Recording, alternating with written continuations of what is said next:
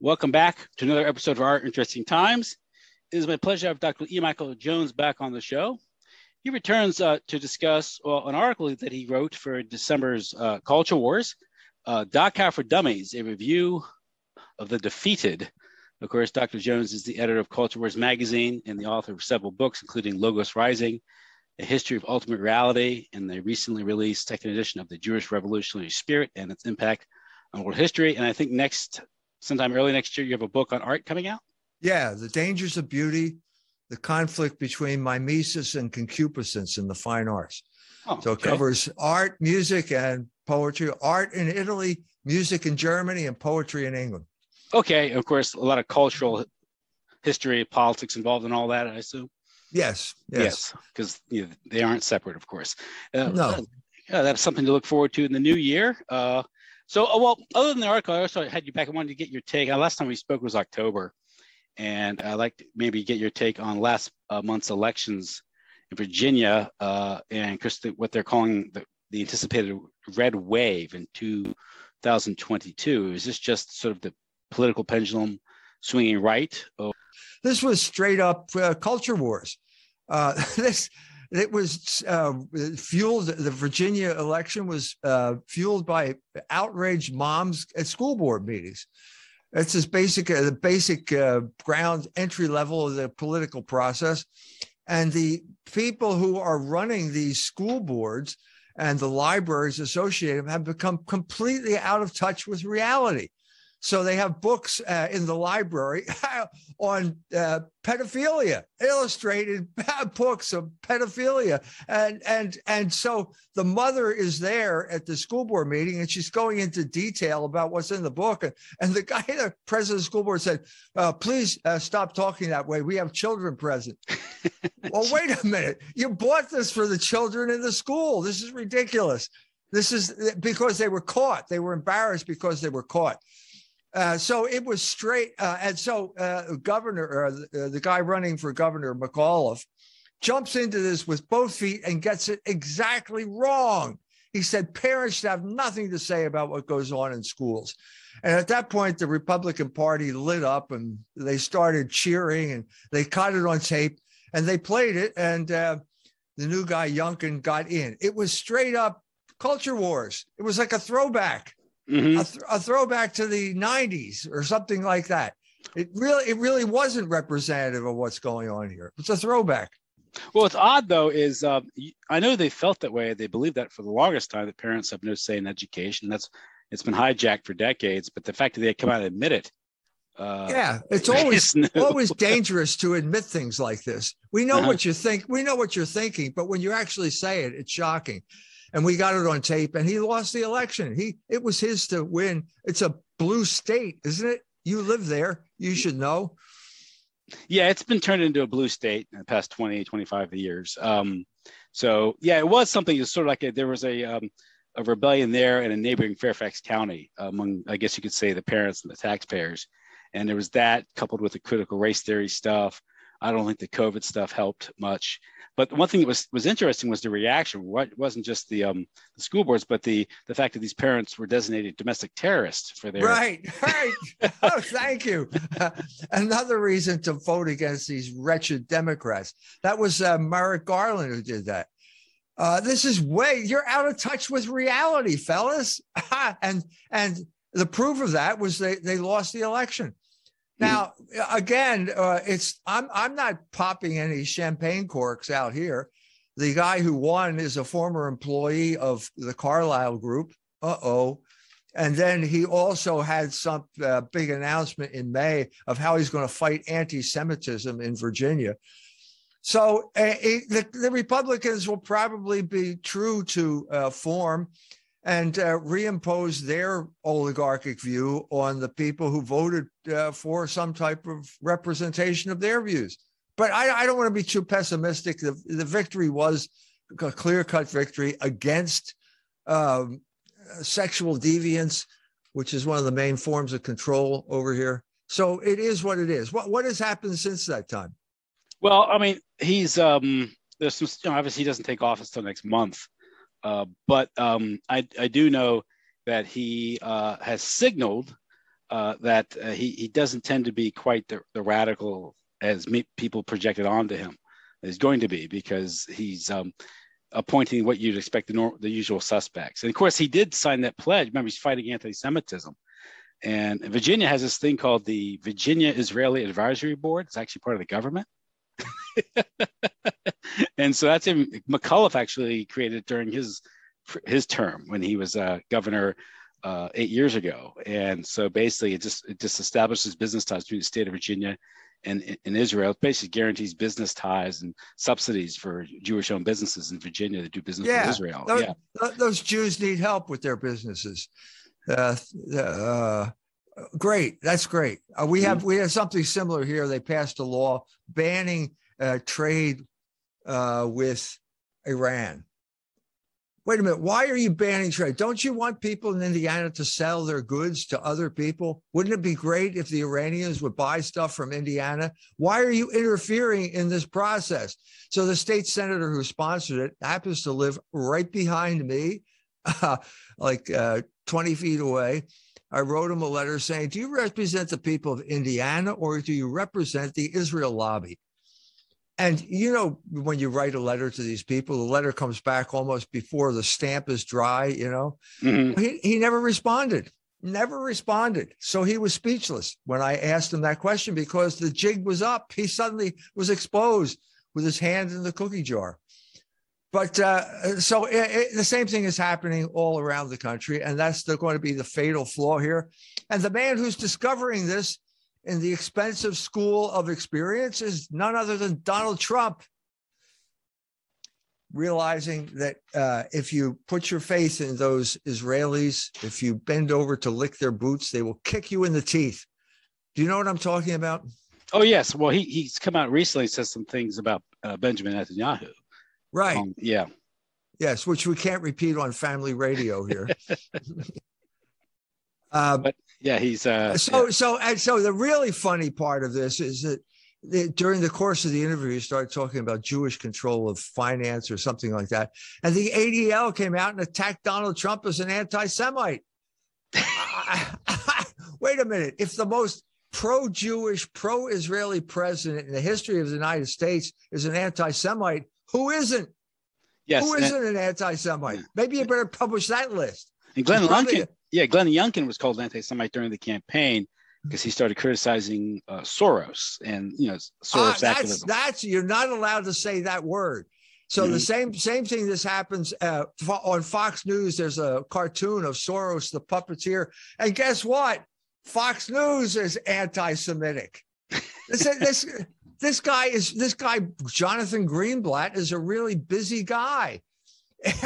He's denouncing anti-Semitism on a daily, almost hourly basis. So the same thing happened. I don't know whether you ever saw that clip on Fox News where Newt Gingrich mentions the word Soros. Oh, yes. That was during the summer of 2020. Yeah. Yeah. So he's told you can't mention that word. Well, who knew? Newt certainly didn't know. But it turns out that Cardinal Muller now, a sign of the church awakening here, issued a statement saying that the COVID was not medicine. It was biowarfare against the entire human race, waged by oligarchs like Bill Gates, Klaus Schwab, and George Soros. And then the bell went off. The anti-Semitism alarm went off all over Germany. And he was denounced as an anti-Semite because he said the word Soros. Who knew? You can't even say the word Soros anymore. Used to be you were an anti-Semite if you said George Soros was a Jew, but now all you have to do is mention his name and you're an anti-Semite. Well, that's that's like if you question transgenderism, if you question unrestricted immigration, the ADL will call you an anti-Semite. Right. So I think that Mr. Greenblatt has been he's cried out Wolfowitz one too many times. Yeah, I mean the ADL is not supposed to be that like openly that's so I guess you say revealing, or they're supposed to work behind the scenes. Well, I think it's losing its power, isn't it? Isn't that what this means?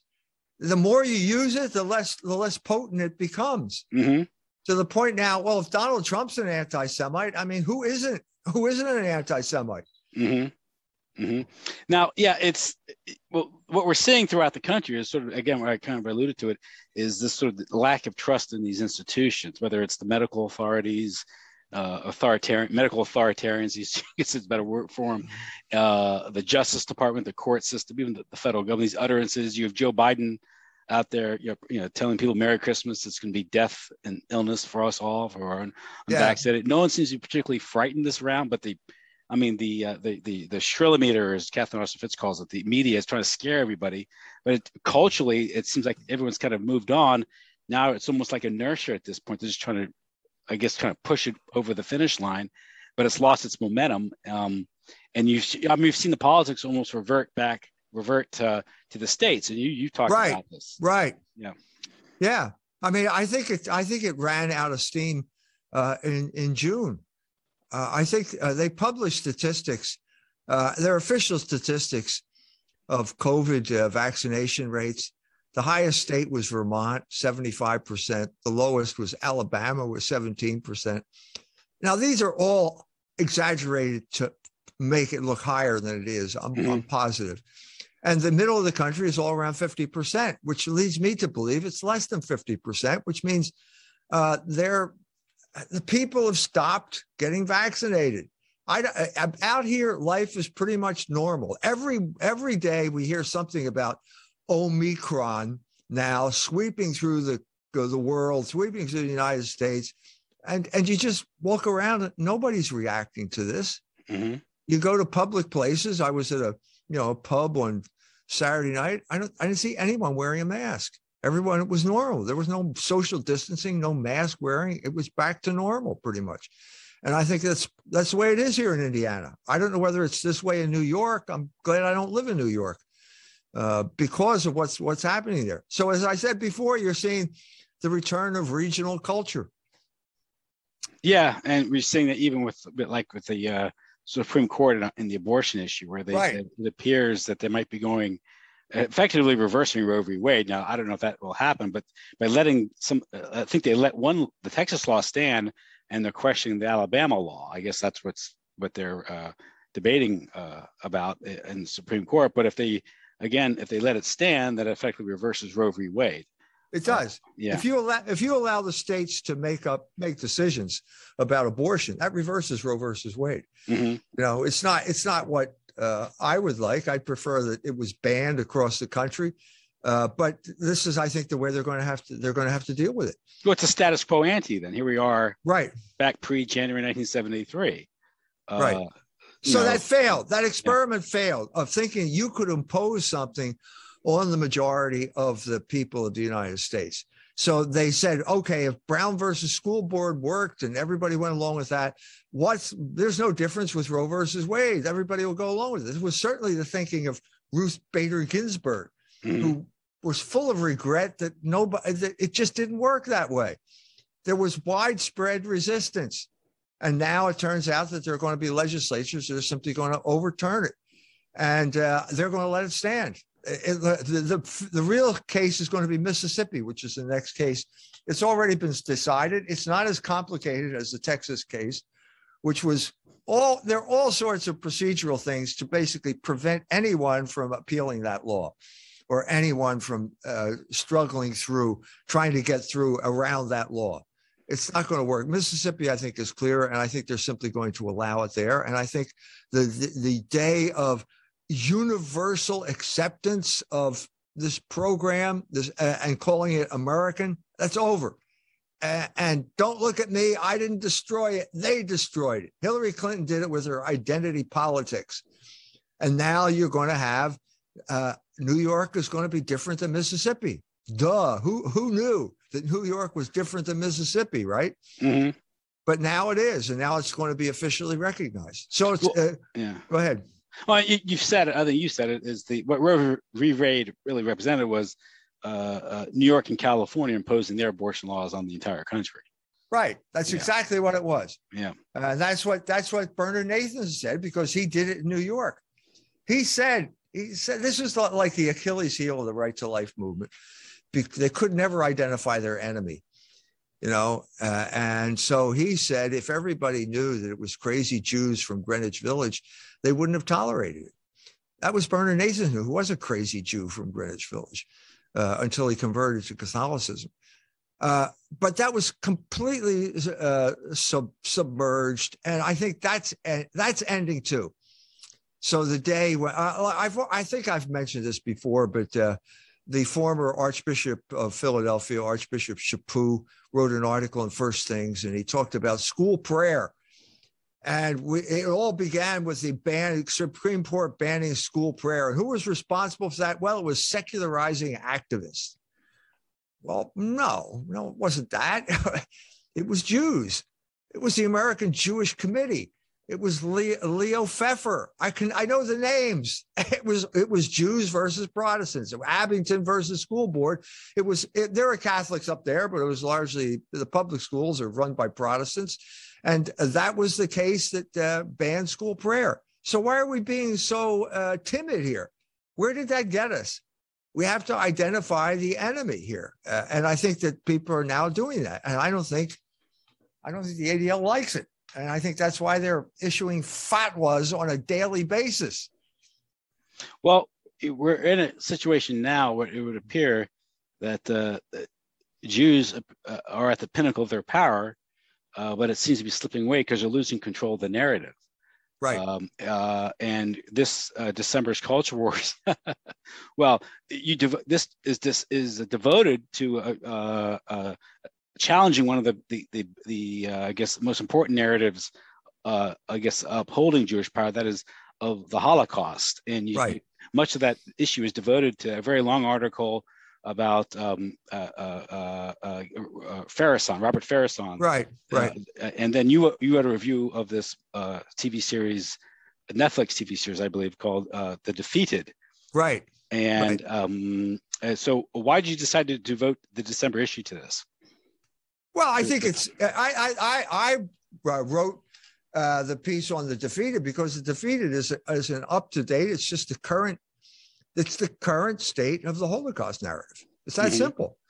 I mean, this is not going away. We're reaching into, what are we reaching now? Pushing on 80 years of the Holocaust narrative. And we're still telling the same story, except that now the focus is shifting a little bit now, because now we're talking about after the war. It's none of these war movies anymore. It's like what Berlin was like after the war, and it wasn't pretty at all. It was a totally bombed out city. And now you've got an American come back who's going to bring back the rule of law to Berlin. Well, we're talking about things that never got talked about before. So if you're talking about the post-war period, that was something I don't think they want to talk. I don't think they want to go there, but they are going there. So they're kind of revivify the Holocaust narrative. So this guy, the two brothers, Mox and Moritz, this is an inside joke because these were cartoon characters out of a book of poetry, Bad Boys, stories about that by a guy named Bush that people all used to read. Okay, so the one brother is the cop I've already described. He's trying to bring back order. His twin brother was a soldier who went rogue. Nobody knows where he is, and all these murders start happening. And it turns out his brother is the guy who's doing this. Okay, and his brother went crazy at Dachau and then they have to show you the scene of Dachau, and there are all these guys in their pajamas, and there was all being ready to be gassed, except the Americans showed up and prevented them from being exterminated. Well, first of all, we're not in the realm of reality anymore. Dachau was no one ever claimed it was an extermination camp. It was a place to hold people, and the majority of people in there were not Jewish. The overwhelming majority were Catholic, including Catholic priests, German Catholic priests, and if you add the Poles in, they were Catholic too. So you had 30% of this place being Jewish, okay? And then, so something happened to him. What happened to him at Dachau? He felt that he saw the concentration camp, and those people weren't being punished. And so he went crazy. And now he's going around like a vigilante, killing people that he thinks are Nazis. And that's pretty much the plot of the whole book. We have to see if we can catch this guy. Well, wait a minute. We're not telling the truth here. Okay. If you want to tell the truth about Dachau, the Americans did enter that camp. There were dead bodies all over the place. My father's best friend was there and had pictures, showed me these pictures when I was 12 years old, when I saw these pictures of all these bodies lying around. But why did they die? Well, there was no extermination going on at Dachau. They died because the Americans bombed the railroads. Food couldn't get in. The water had been contaminated, and everybody was dying of typhus. That's what was going on at Dachau. But what the Americans did, they committed a war crime at Dachau. They come in, the Americans come in, they see these dead bodies. Suddenly the rumor spreads that it's an extermination camp. So they take the camp guards, they line them up against the wall, and they kill them all with a machine gun. So what you see here, so they did go crazy. So that is the truth, but it's not the way you're telling. It's not the story that the movie The Defeated is telling. And I'm saying, going back to that era, going back to what happened in Dachau, it happened a lot. There were atrocities committed against the German people. Nobody talks about that. And one of the main atrocities was perpetrated by General Eisenhower, who captured a lot of German soldiers, refused to declare them prisoners of war, and simply put them on the floodplain of the Rhine River, put the fence around them, did not give them food, did not give them water, did not give them shelter, and they died like flies. Now, the only contentious issue here is how many died. Nobody is contesting what happened there. And the guy who brought this out was a guy named Bach, a Canadian. And it didn't come out until 50 years after the war was over. He says Other Losses, right? The book, right. That's one of them. There are two books that he did, but I mean, that was one of them. Crimes and Mercies was the other one. Right. So it came out around 1995. That's 50 years after the war. I was there 30 years after the war, but that was 20 years before these came out. I was on the Rhine. I know what the Rhine meadows look like because I walked by them every day of the week. And I had friends, English friends in Rheinberg, and we go there for a weekend to hang out. And there was a camp in Rheinberg, but I never knew that. I was there. No one ever told me. No one talked about this 50 years ago. I'm sorry, when I was there 40 years ago. No one talked about this back then. It took 50 years for this story to come out. You know, I'm saying this is, in a sense, Logos Rising. And the symbol I used for that on the cover was that hand coming out of the ground. Mm-hmm. Now, there was something else happened there in Germany this summer. They had tremendous flooding, worse than ever before. And the places that were affected, I was right on the Rhine. That's a very broad valley, and so the meadows flood all the time, and it doesn't matter. But if you live in a place down, like if there's a river R, AHR, that comes into the Rhine just south of Remagen and north of Zinzig, And that turns out was one of the main places for the Rhinemeadow camps. And this flood came through and it just destroyed the cities because it's a very narrow valley. And there are people there, it's on the internet, I give you the citations in the article, who are claiming that bones started to come up out of the ground. I'm saying this may be literally true. I think it's probably literally true because that's the sense I'm getting, but it's symbolically true as well. Because what you're seeing is this consciousness is coming to the fore. You can't repress this. This is coming to the fore of the minds of the German people. You cannot impose a false narrative on a people forever. And if they the Jews think they can, because they were so successful in Germany in imposing this narrative on the German people through social engineering, but it's not going to last.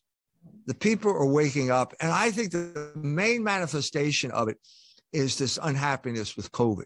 Like COVID is now become the representative of all of these forces that have been oppressing these people for so long. It seems as if you can talk about it. Where this is going to go, I don't know. We don't know because we're in the middle of it. And you never know how the battle is going to end up when you're in the middle of the battle. So on the one hand, the Germans, you got these, it's just awful in Germany. I mean, there are pictures of cops arresting Santa Claus because he's not wearing a mask. Or on the other hand, you have Austria, huge demonstrations in Austria against the lockdown. And finally, the auxiliary bishop of Austria, of Vienna, came out in support of the demonstrators. Now, that's a significant factor. I've already mentioned Cardinal Muller, who used to be the prefect for the Congregation for the Doctrine of the Faith. He's come out against it. I'm saying this is starting to rise up. This consciousness is starting to rise now. And whether it coalesces, I don't know. No one knows at this point. We're in the middle of the battle, and it looks as if the darkest hour is going to be after Christmas, when all of the people, everybody's going to, Biden's just waiting. He's going to fight Omicron. You're not fighting Omicron. You're currying favor with the oligarchs because they want everyone vaccinated. It's not working now. They're going to double down, and it looks dark after Christmas. That's the way I see it now. Yeah, it seems like it's a bid to impose this technocratic, feudalistic order. And it's sort of a bluff and a showdown at this point. Right. It's a little more difficult in the United States because the United States has this sort of state and local governments. And so it's harder just to impose one system. And that's the running into trouble with the courts. And, right. Right. It was originally, different states. They recognized, the founding fathers recognized that Virginia was not the same as Massachusetts, and there was no way it was going to be. And so they just that'll be the status quo. That's Virginia, that's Massachusetts, and they have their own government. There is that residual sense here. I watch Germany, I watch Australia. I think, how is this possible? And I'm thinking, I don't think it's going to happen here. I don't think it's going to happen in South Bend because I've talked to cops, and cops are telling me they're not going to enforce it. You won't have in South Bend those scenes of the cops arresting Santa Claus. It's not going to happen. Thank God. Okay. But the cop I was talking to said that they feel their job is to protect the people of South Bend. Well, duh, that's a novel idea. But I mean, it's there. It's there. And you're not going to have cops enforcing COVID regulations here. It's not going to happen. Not going to happen. Yeah, I think the big question is, people are being presented with this issue is, do our elected representatives represent us or the oligarchs? And it appears, at least in the past 20 months, it's become clear that most of them are just simple agents of the oligarchs. And that's how you get 190 countries simultaneously, follow the same script. Right. It's pretty obvious when that occurs. Yeah. Now it took time for this to sink in. I mean, even with that Religious Freedom Restoration Act, which is an early precursor of what we're going through right now, it took about 6 months before somebody in North Carolina, where they tried the same damn thing with the bathroom, and they tried it in North Carolina. Some guy woke up and said, this is an attack on representative government. Mike Pence never figured that out. He probably still hasn't figured it out, but somebody did. And now I think more and more people are starting to see. That's precisely what Mueller said. All of these things that we've taken centuries to acquire these freedoms, to cultivate these freedoms, they're all being abolished as we speak. The attempt is on. Abolish your right to speak your free speech, your right to assemble, your right to travel. These are the three issues that are being challenged right now, especially the right to travel, and the other straw in the wind is that two CEOs of two airlines have said, we can't do this mask anymore. It's causing fistfights on the airplanes. It's causing all kinds of travel. We're going to lose money. We're going to go out of business. Well, that's significant. Also, another straw in the wind is Boeing had a mandate. Everybody had to get vaccinated. Now Boeing is back down because Boeing realized these are not guys, these are not 15 an hour teenagers that you hire off the street. These are skilled people. And if a significant number say, we're leaving, you can't fulfill your orders. They're already in trouble. You cannot attack the labor force like this and not expect some type of consequences.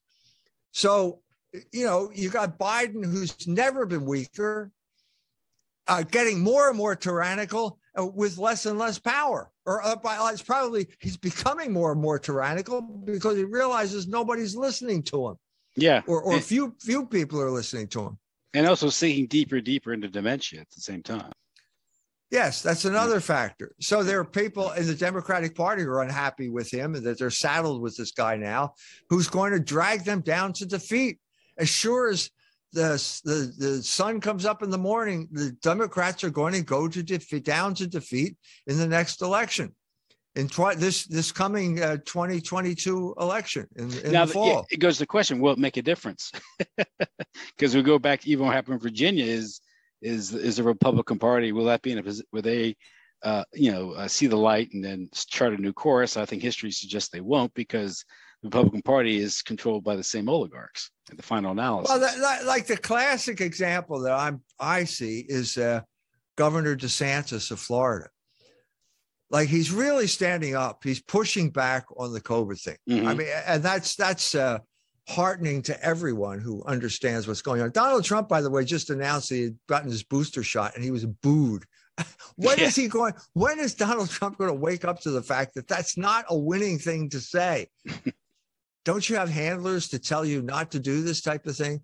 But anyway, I mean, DeSantis, I think, has positioned himself. He should run for president in 2024. He says he's not to, but everyone who's going to run says they're not going to run. Mm-hmm. So that doesn't mean anything. So that's great. You got this guy DeSantis. Yeah, let's cheer on Governor DeSantis. Oh, wait a minute. He's one of the most flaming Zionists in the country. He passed a law making it illegal to criticize Israel on state campuses in Florida. Mm-hmm. So there you have it. There you have this whole problem here that we've got a groundswell of discontent, and yet no one can focus it because no one can articulate the real parameters here, the real political parameters. Everyone's afraid to do that. And so they hurry back to these tired out cliches like liberal and conservative. And then the system just repeats itself. You blunt this movement, like you have disappointment, like the Trump administration, it was disappointing to me. I think it was disappointing to everyone who voted for him. It's maybe not the Christian Zionists from Texas, but a lot of people, the people I know, were all disappointed because he was, and now he's having buyer's remorse about his dealings with the Jews. Talking about Netanyahu, talking about he killed Soleimani, which he never should have done that. That was an immoral act. And then he expected Israeli support and he didn't get any. So are we just going to go back? Is it just circles, or is it a spiral, an upward spiral of increasing consciousness? That's a big question at this point. Well, if you read the articles that you published in December Culture Wars, you have this narrative. Of course, that narrative, which you write about, is the foundation for Jewish power. And Right. at least the fear of being accused of being an anti-Semite, because if you're an anti-Semite, then you're one step removed from being a Nazi. And the Nazis are the most evil people that ever existed because of the Holocaust narrative. And you read about you really look into the details, read these articles and do the research, it's a bit more complicated and a lot murkier than the standard history tells us. And in the article you talk about, and this is how bad it was, is that in places like Dachau and Bergen-Belsen, is the Allies, I guess the Office of War Information and the Psychological Warfare Branch Office, I guess it was the OSS and OWI, they brought in Hollywood directors like Billy Wilder and Alfred Hitchcock to film these scenes that were completely fabricated. But this stuff, at least when I grew up with, I had books, pictures of human lampshades and Right. shrunken heads and pelvics, ashtrays made from a human pelvis, and the thing, all that was fake.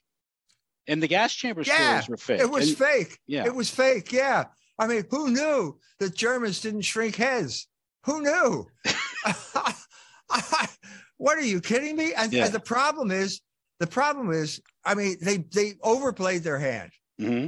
So Eisenhower comes into Ohrdruf, which nobody knows about anymore, and he sees the dead bodies, and he brings Omar Bradley and General Patton in, and they're looking at the dead bodies and they're taking pictures.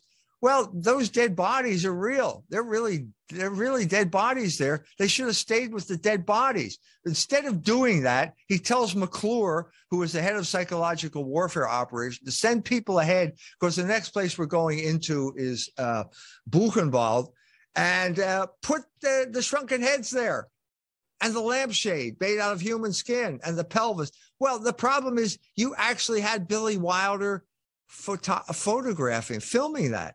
Well, you damned yourself with your own fabrication. Now you're stuck with it forever. At least successful propaganda is always a definite category of reality upon which you impose your category of the mind. So the category of reality is the dead bodies. There were dead bodies all over the place. Of course there were. They all died of typhus because of the lack of hygiene, because you blew up the water supply and there's no food. So they're starving and dying of typhus. So you impose the category you imposed on it. Well, they were gas chambers. They were exterminating them. Well, no, that's not what it was. That's not what it was. And now, as you said, this reality was created at this point. This is the fundamental myth of the American empire, that Americans are good people. And the point of this was to distract America and the world from the war crimes that Eisenhower was committing at this point in time. War crimes.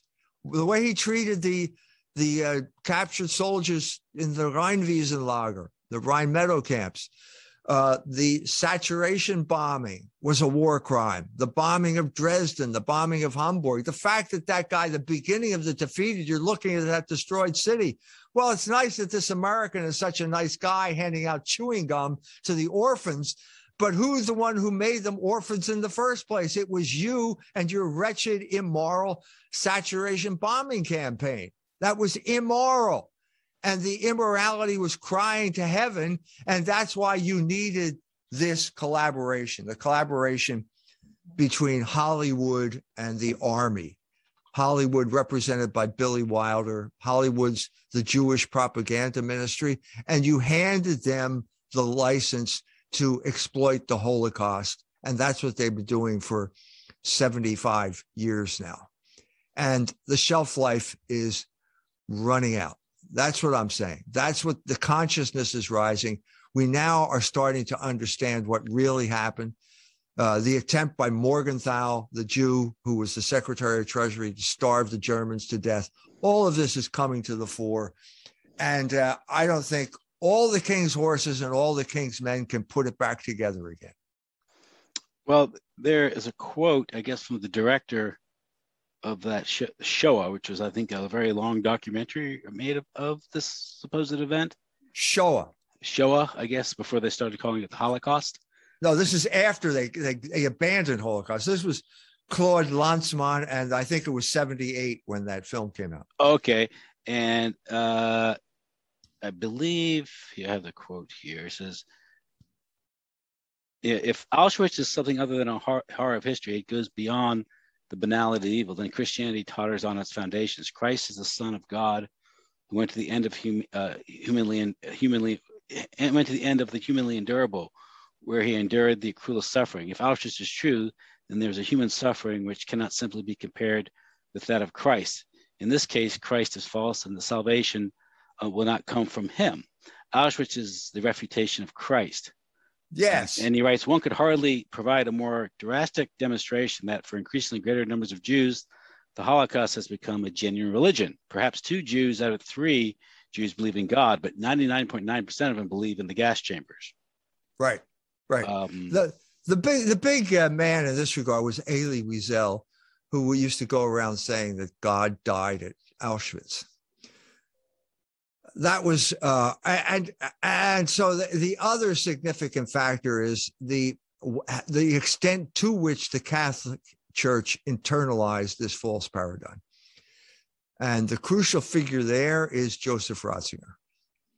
And if you subscribe to Culture Wars magazine, you'll find out why he was such a crucial figure. I've already adverted to this a little bit in the September issue, saying you have to, if you want to understand Traditionis Custodes, you have to understand Ratzinger's attitude toward the being conquered and the social engineering that followed that.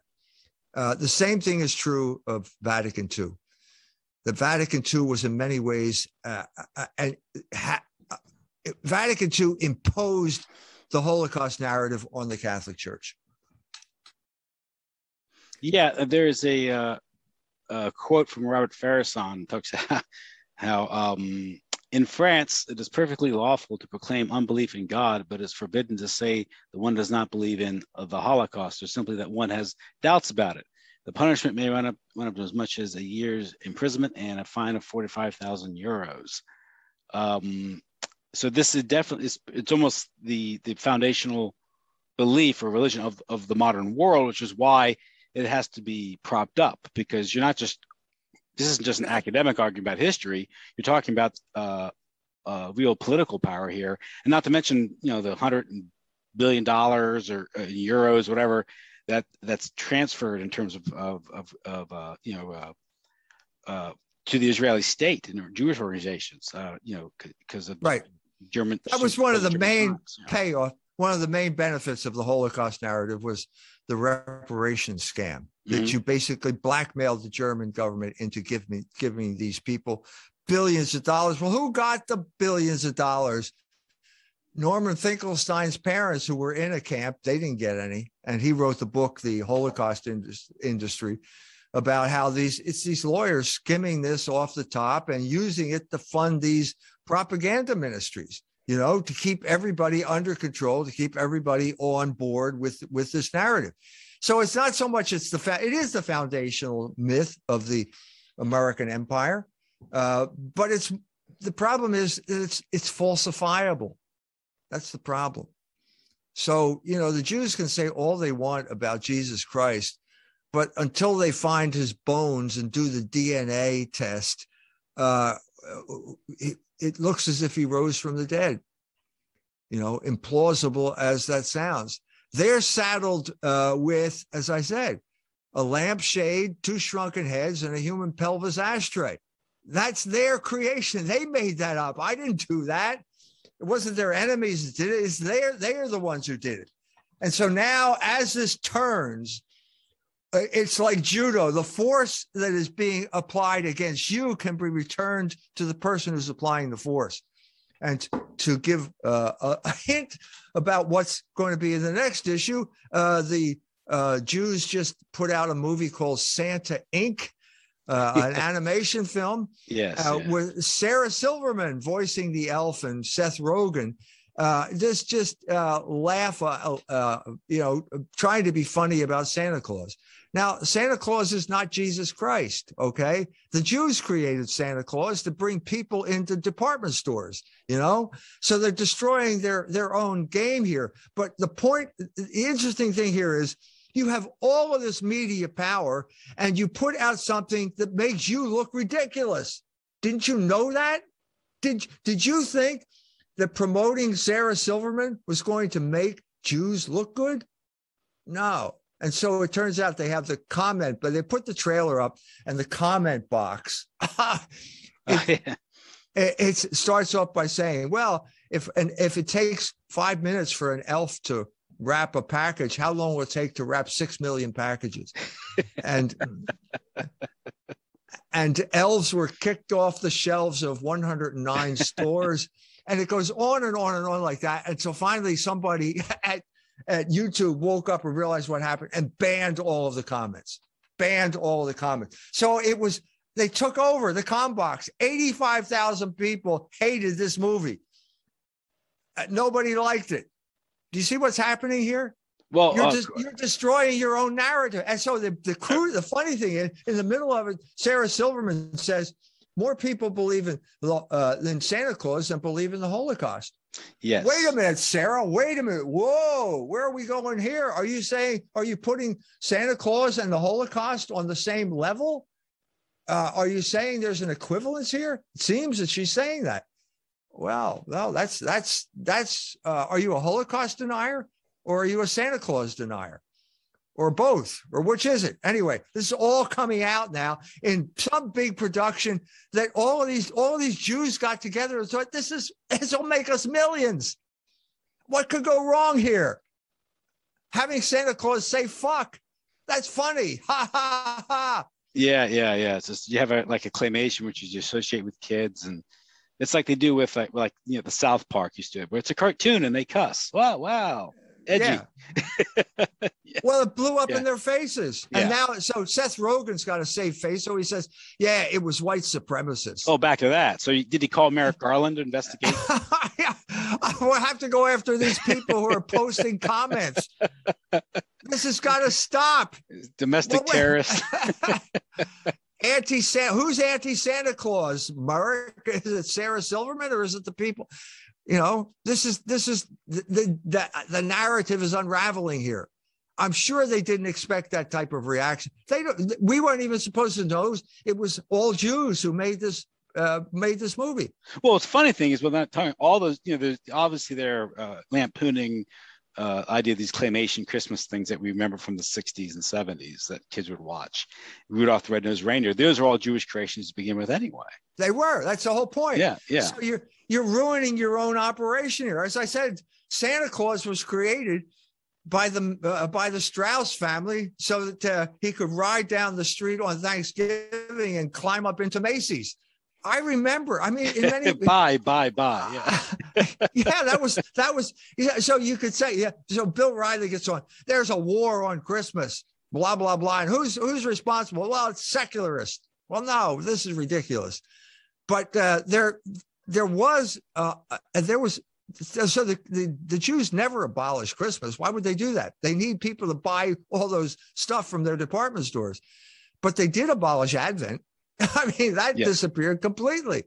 The idea that you're anticipating the birth of Christ all got just complete. And I remember it as a child. As a child, Christmas meant going to a department store. And there was a whole floor of nothing but toys. Like I'm an early baby boomer, and you went and there was a whole floor of toys and Santa Claus, and there were trains. You built train sets and stuff like that. That was what Christmas was. Well, that's not Christmas. All the popular Christmas songs were also Jewish. Right. They are Jingle Bell Rock, all Jingle Bell, But obviously the classic Silent Night and Oh Holy Night and Handel's Messiah, but that predates the modern era. Obviously, the recording of popular music that we associate with. Yeah. No, Philip Roth brought this up. He said that Irving Kristol wrote White Christmas. Irving Berlin. I'm sorry. Sorry, Irving. Too many Irvings here. Irving Berlin. I know. Go ahead. I love the quote. It's a great quote. But go ahead. It says Irving Berlin dechristed Christmas. He turned Easter into a fashion parade with what was that? Easter in your Easter bonnet. The Easter parade, I think. What was it? Easter parade. Yeah. It's true. Yeah. Yeah, he turned Easter into a fashion show and Christmas into a weather report, White Christmas. Yeah, something like that. Yeah, and he was right. He was right. And so Sarah Silverman is basically demolishing a Jewish idol. That's what Santa Claus was. Mm-hmm. You know, it was a Jewish idol to get you into a department store and spend money. And she didn't know that. Yeah. What do you make of like all the mayhem now? We have all this like looting, and they call it, you know, was it whether these mobs are just raiding these stores, and the breakdown law and order. Now all of a sudden you have like the mayor of San Francisco, people in Portland are realizing. Yeah. Is it have they lost control of their golems here? Is this something? I mean, it's only the logical extension of consumerism, isn't it? Mm-hmm. They just snatch and grab, right? They're being docile. They're not being docile consumers. They're being aggressive consumers. Or on the other hand, it's the fruit of electing a Soros prosecutor. Oh, I said that word. Uh-oh. I said, don't tell the ADL. I just said that word. But Soros prosecutors like Larry Krasner in Philadelphia, they're notorious for not prosecuting crimes. And so the word gets out on the street and you can violate the law with impunity. And that's what they're doing. Yep. This is funny. Simple. This has gotten out because I recently went to a party and some person just brought up, oh, the Soros prosecutors. Everyone's talking about the Soros prosecutors. I don't know if they're drawing, the longer, the conclusion to what he represents, but it is getting out. They're trying to say, don't say Soros, but everyone is saying, oh, those are just Soros prosecutors. So there is but then Soros is the guy that got Black Lives Matter started, right? Yeah. I mean, yeah. So. Yeah, the Jewish revolutionary spirit has always been some rich Jew collaborating with some revolutionary Jew to destroy Christian culture, what was left of Christian culture. And that's what they're doing now. So it's obvious. What can I say? Let's go, Brandon. Yes. It's the Vox Populi. Mm-hmm. How can you argue with the Vox Populi? Vox Populi, Vox Dei. That's precisely what's being abolished here. Mm-hmm. Any type of sense that these people have a right to have their own opinion, to be anything other. Well, look now, it looks at docile guinea pigs. I mean, guinea pig in the most literal sense of the term, where you're getting this vaccine injected in you. It's wrecking your immune system, and you're going to be addicted to boosters every 2 months, which is... It's manna from heaven for the big Jew Borla who runs Pfizer. Who calls people criminals for questioning his product, even though that's right. His company's paid out $2 billion in fines, criminal fines. Wait a minute. This is projection, sir. This is so that's what's happening now. What are we going to do about it? I think they've met some type of resistance. And it's going to be very hard to overcome the skepticism. You ruined the faith of the American people. Some people would call it the credulity of the American people, but you ruined it. You overplayed your hand. And now once it happens, you start to think, well, wait a minute. If COVID isn't really a vaccine and it's going to make you worse, I wonder who did 9/11. Yeah. And maybe Kennedy wasn't killed by a lone deranged gunman. The whole narrative will start to unravel. And you will regret, you oligarchs will regret this, because you are going to suffer the consequences, and you're too blind to see that right now. Yeah, like I said, they may get a new normal. It might be the new normal they didn't anticipate. Yeah, do you think the Wall Street crowd likes people, these mobs breaking into their jewelry stores and stealing their Rolex watches? Mm-hmm. That's not part of the plan. That's the plan that's gotten out of control with people who have internalized this narrative, this critical race narrative, because they're too stupid to understand where it's going to lead. Yeah, well, that's another thing with the whole critical race theory, 1619 Project. It's the usual suspects, promoting this. That's right. Noel Ignatieff. Ignatieff, is he a white guy? Are Jews white? Noel Ignatieff was the author of critical race theories. He was at Harvard. Well, even like Seth Rogen, who actor, self-described comedian, he's twittering out that it's to the white people that it's white men. It's the end of your day is over. It's like, wait a second, you're white. Oh, I guess you're not white. I guess you're not white, Seth. Well, what Yes. are you then? What are you? You know.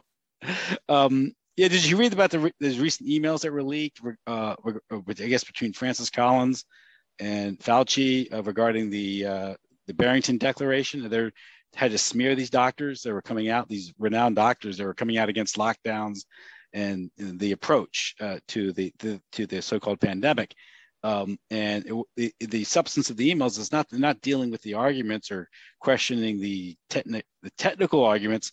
They just want to smear them and shut them down because they can't contend with any debate. It shows just how authoritarian the whole approach is. Meaning, yeah, and who can have trust in a system like that? That's when their reaction is to censor and shut people up as opposed to answer their questions. I mean, why would you repose any trust in figures like that? Why would you? Yeah, you've destroyed trust. How are you going to rebuild this?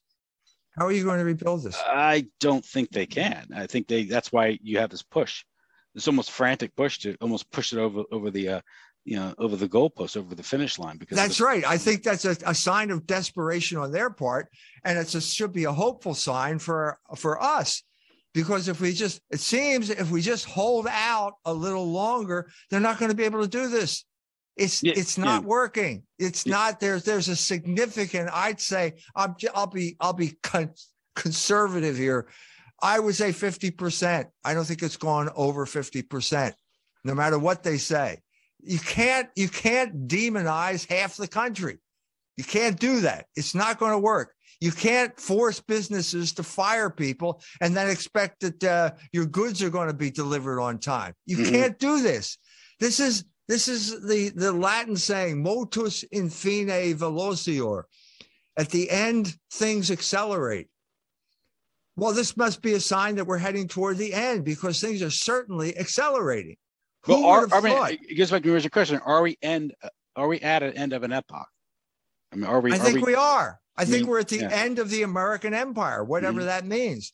So what would that mean? That could mean a return, as I've said, to states' rights. That was a dirty word in the 60s, states' rights. It was a code word for racism and segregation. I think it's going to, they needed a unified, all empires need to unify their countries so they can project force outward. Well, that means once you stop projecting force outward, which is something like happened in Afghanistan, that was the opposite, then you're causing the rise of regional and representative government. I think that's just it's just a natural, it's like almost like hydraulics here. It's going to be a natural consequence of that type of overreach.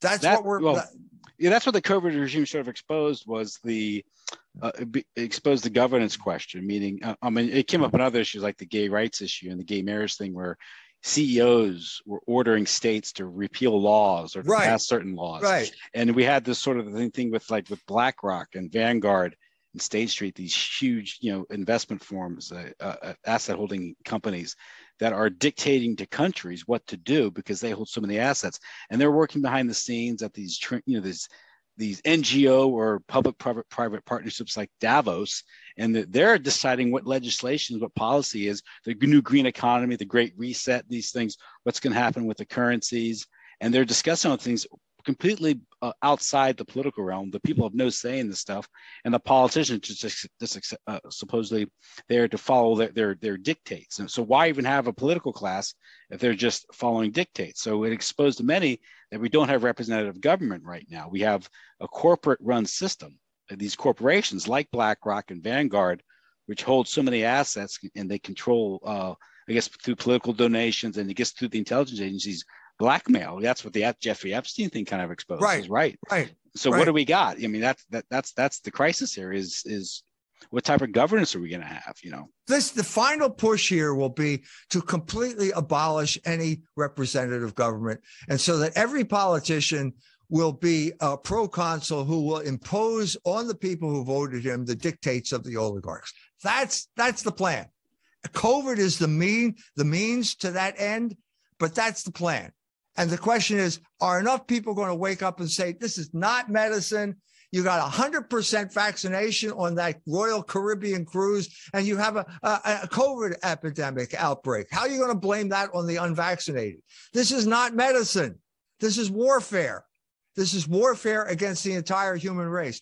When are the people going to wake up to that fact? And when are they going to say, no, no farther? You're not going to vaccinate me over my dead body. Did Sarah Palin just say this? God bless her. God bless Sarah Palin. She finally said it, articulated the crucial issue, unlike Donald Trump, who bragged about being vaccinated. She understood the fundamental issue. Yes. It's over my dead body, because it may literally come to that. Yes. There's certain athletes in Europe, soccer players, they're dropping like flies, and it literally is over their dead bodies that we're talking about this. And it's hard to cover that up. And people see that. I mean, and that's what they're running into. They've run into a brick wall, and as flawed as these politicians are, it is encouraging to see them come up and say things like that, because then you realize that the political process is responding to something. And as imperfect as it is, it can at least give us a respite, a chance to live and fight another day. That's right. And we should not despise these mixed blessings here, no, because, you're not going to, God is not going to extinguish the smoldering wick. And we've got a smoldering wick here. And that's what we want. We want the judicial system to respond. We want the system to right itself. I don't want revolution. I don't want it. The Jews want revolution. I don't want it. I want a stable society.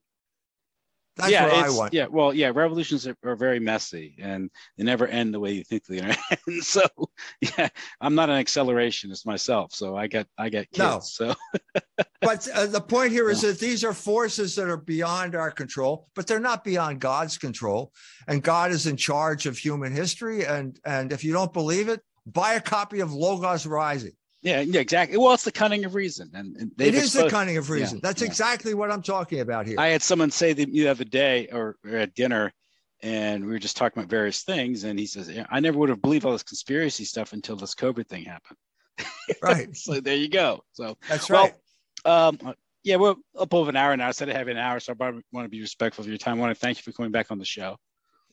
My pleasure, Tim. It's always a pleasure to talk to you. I want to wish you a Merry Christmas and Happy New Year then. Same to you. Thank you so much. God bless us, everyone. Thank you. Thank you. Good night then. Bye-bye. Bye-bye.